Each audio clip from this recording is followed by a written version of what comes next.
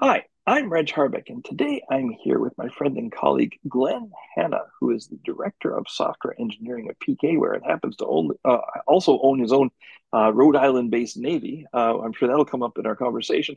Welcome, Glenn. Well, welcome. Thank you for having me. So I'd like to start by just getting a sense of how did you end up on the mainframe? Well, back in the eighth grade, like you said before, when I was knee high to a grasshopper, Yes. uh, I started playing around with BASIC on a DEC Mm. PDP-8, Oh. which was a lot of fun. And then when I went to high school, I went to a tech school, and we Mm. had an IBM 36030 running DOS, not even DOS VSE. Wow.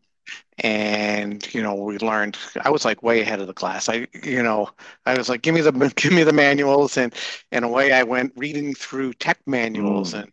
And I was doing COBOL, and I finished COBOL, and people are still in like the second and third chapter of COBOL. And then RPG, and then I'm the Mm. only one in the class that actually learned assembler. And Wow. then I wrote my own supervisor. I'm like, I want my own supervisor. Wow. I asked my parents for money to buy my own DASD to put on the 3330s, and I could Wow. spin my own volumes on there and did like system programming stuff before it was even a thing. Wow.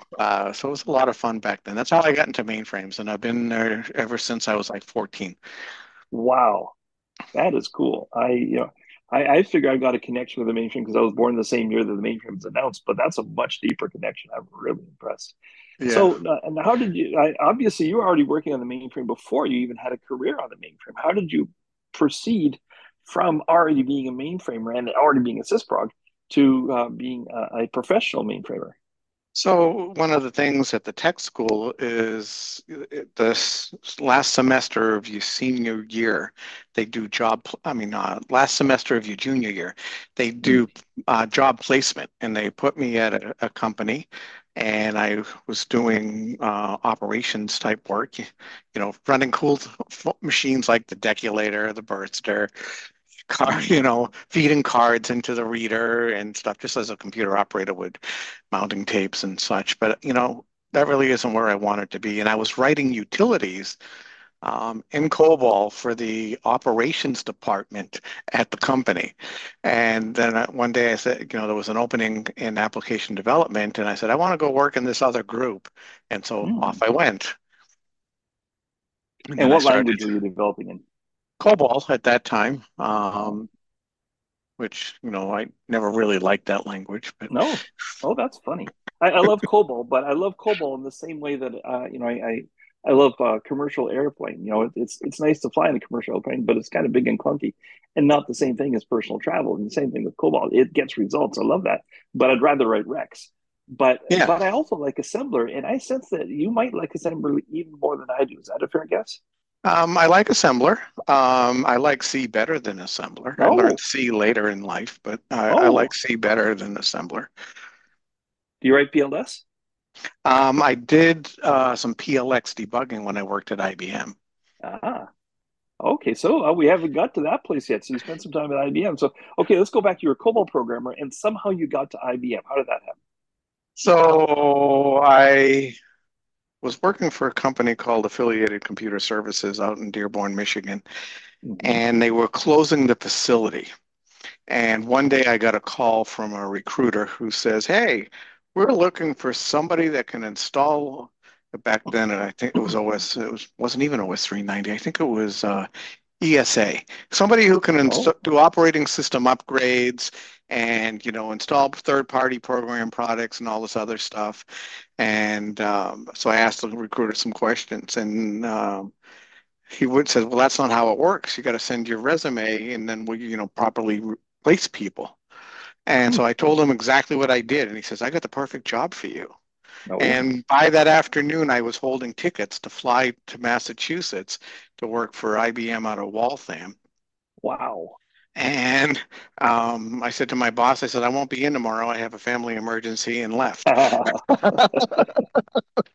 Now I'm making a mental note of the geography in my mind because of course you started out near the Great Lakes and suddenly you're not that far from Rhode Island. And of course, as I mentioned at the beginning of this interview, you've got a really interesting Rhode Island connection. So is this when the Rhode Island connection began, or did that happen later? That happened much later because I was in Massachusetts and I grew up in Massachusetts and ended up Okay. in Michigan, and then Hmm. ended up back in Massachusetts and then I'm in Rhode Island in the summers and Florida in the winters because I don't Oh, really okay. like the cold weather. Uh, as a fellow mainframer, of course, you could be anywhere from 40 to 200 years old and still be working on the mainframe. So, well, I guess maybe not 200. Probably people at 200 would have found another career because mainframe's only 60.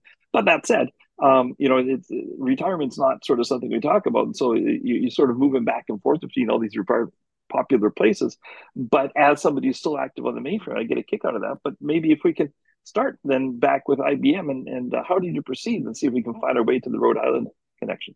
All right, so I was working at IBM Hmm. and I had a house in Massachusetts Okay. and I bought a boat, and once I bought the boat, Hmm. the boat was in Rhode Island. I put it in Rhode Island because they got more shoreline than anywhere else, for such a Oh. small state, and and I liked the area. It's like when I lived in Dearborn, Michigan, everything was like a 5 minute ride to something. Mm. All any type of store you wanted to go to or people you wanted to go. My friends, Hmm. we're all close by. So it was like small. And then in Massachusetts, I seemed like I was driving, far to go to Mm. places. So I came and I checked out several different marinas down in Rhode Island and I picked the one that I'm at.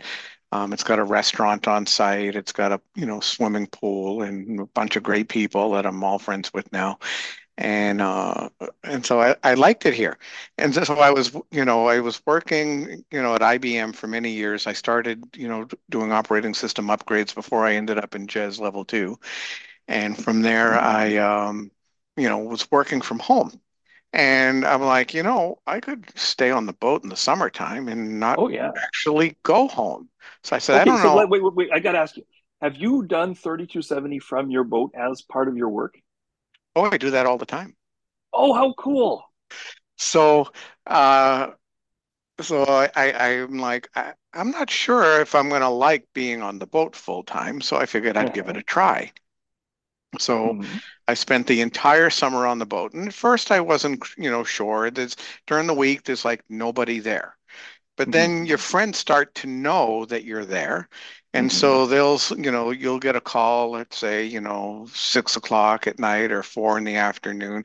Hey, I'm Hmm. coming in. I was wondering if you could give me a hand with my lines as I come in. And I'm Yeah. like, sure, I'll be right there. And you run down their slip and grab their lines and help them tie up their boat, you know, which is nice for them, that I'm there. Hmm. So I was there for a while. I did 2 summers like that, and I'm paying all this money for a house that I'm only in for 4 months out of the year, Ah. really. And I'm like, I don't really know if I need this house, because I really don't like the cold weather anyways. I want to be in Florida in the winter.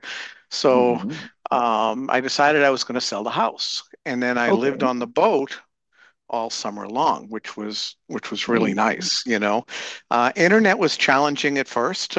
Mm. I complained to the marina that their internet was terrible. It was Hmm. almost as bad as dial-up speed.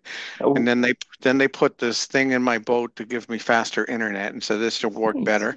That worked one year, and then another company came in and bought the company, and so my internet connection then went back to being the same crap it was before. Oh, So then decided I would try the T-Mobile hotspot, which worked okay nice. for a bit, and then Starlink came about, and I put Starlink on the Uh, boat, and I get great speeds. Sometimes it's over about 250 in, and it's constantly like 30 to 50 out, and I'm like, this is all I need to do 3270 work. well, you can do that on the water too, can't you? Yeah, I could if I went and tied up somewhere. Yeah, Yeah, I could well, do that. I guess if you're not anchored somewhere, you don't want to be sitting down doing 30 to 70, do Yeah, yeah. I'm saying, is that a boat ahead? Wait, wait. I got an you? advent. Yeah, I break too. Yeah, yeah.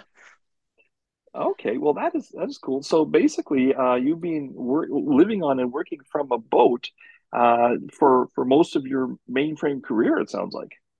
No, that's only been like a few years. Oh, okay, Probably 6, 7 years for it. okay. I've only owned Oh, the so boat this is back. 13. Okay, so back when you hosted a bunch of people at Share in Providence, that was around the time you started living full time on the boat then. That was 2017. I don't think I was living summers on the boat at that time. Yeah, Oh, okay, cool. I still So had now, were my you still with house. IBM then? No, I got laid off from IBM in 2012. Okay. And so you've been with IBM for a fair amount of time at that point. Correct. It was 15, almost 15 years. I was a few months short of 15 years. Wow.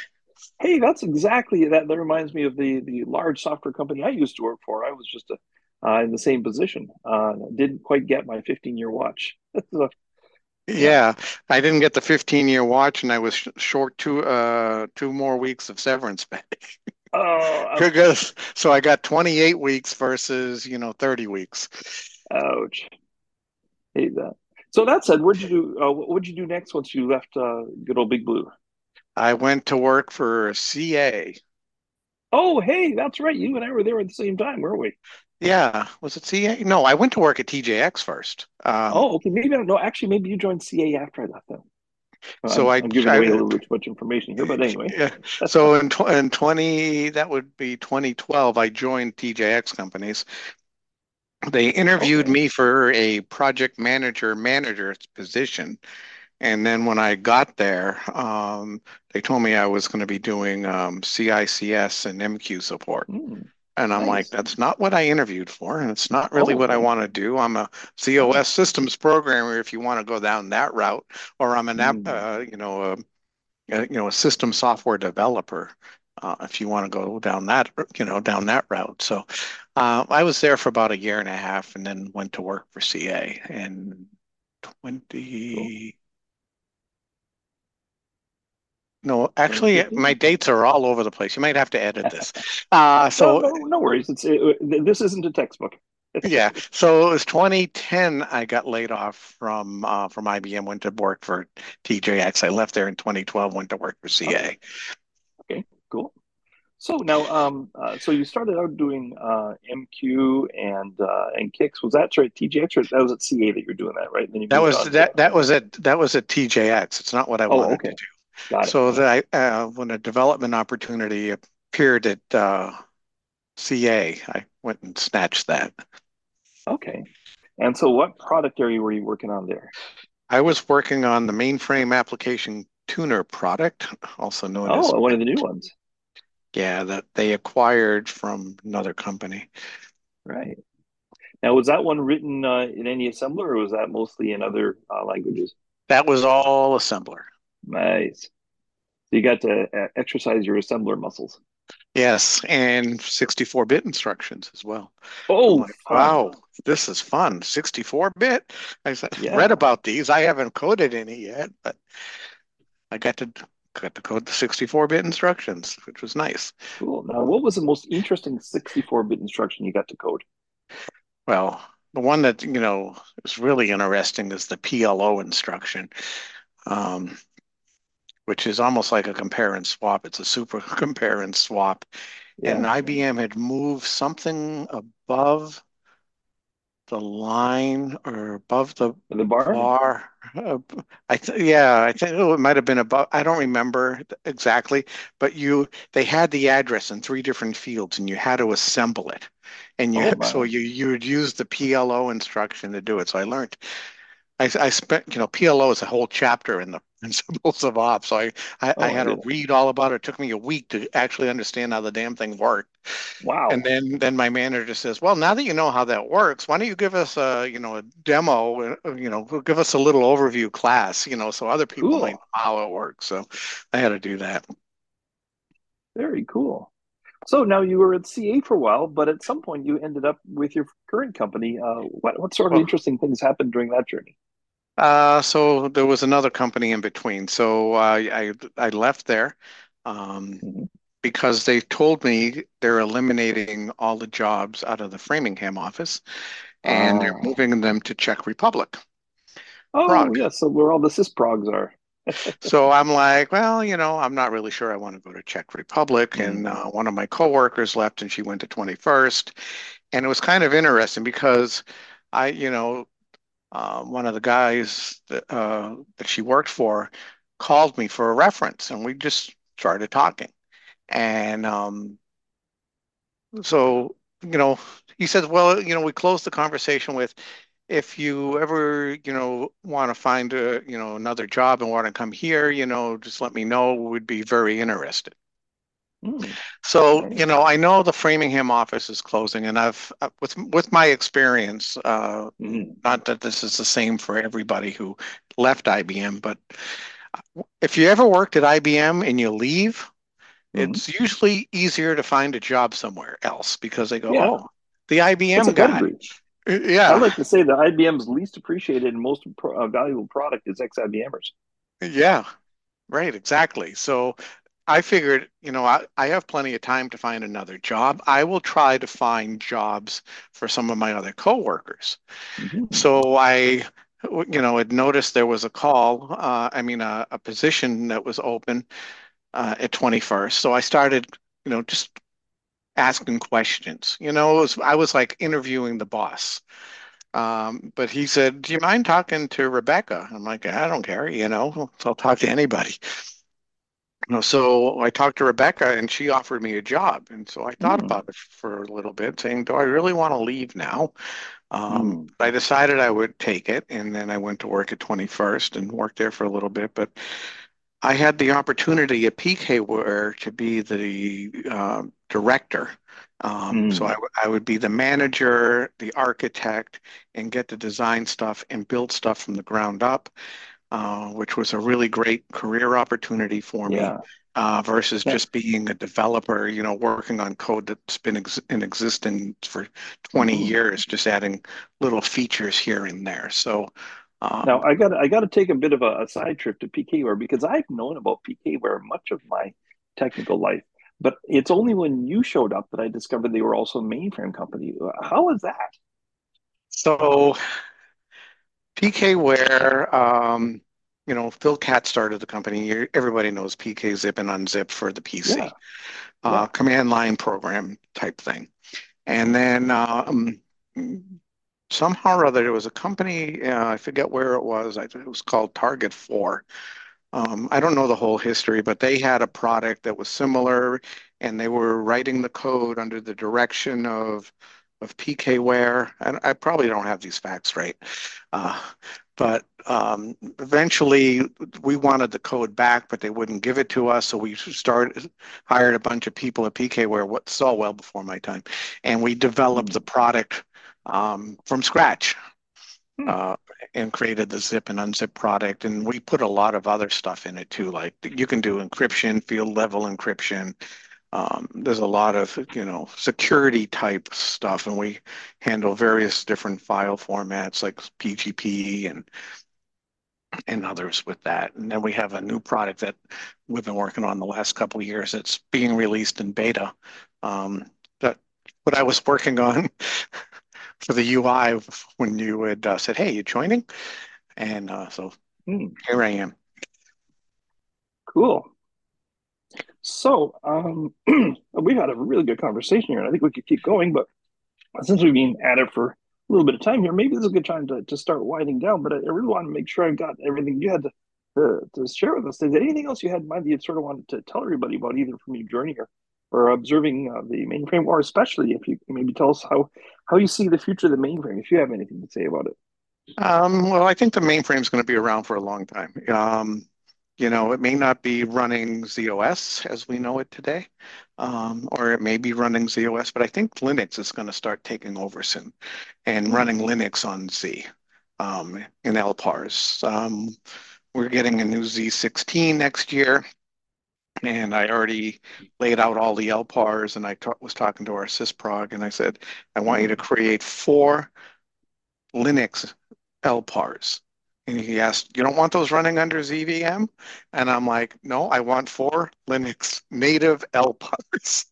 Hmm. So that's what we're going to So do. they're not running on a hypervisor at all. They're just directly on top of LPAR.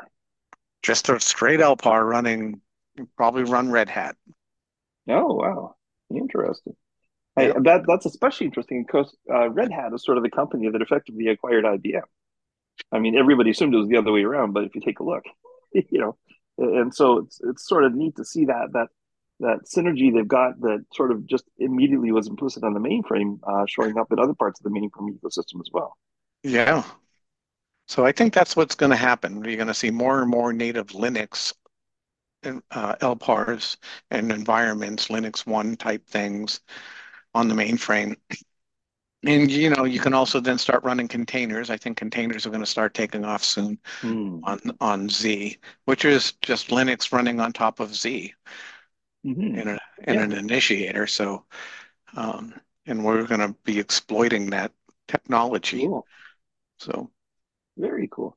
I Well, think it's Glenn, going to be this has around been for a while. excellent. This has been a lot of fun. I really have enjoyed this opportunity to get to know you better, and it's been a fun journey you've been on, and certainly fun to know you as well. So thank you so much for this. Oh, you're quite welcome. And thank you. You bet. So I'll be back with another podcast next month, but in the meantime, check out the other content on TechChannel. You can also subscribe to their weekly newsletters, webinars, ebooks, solutions directory, and more on the subscription page. I'm Reg Harbeck.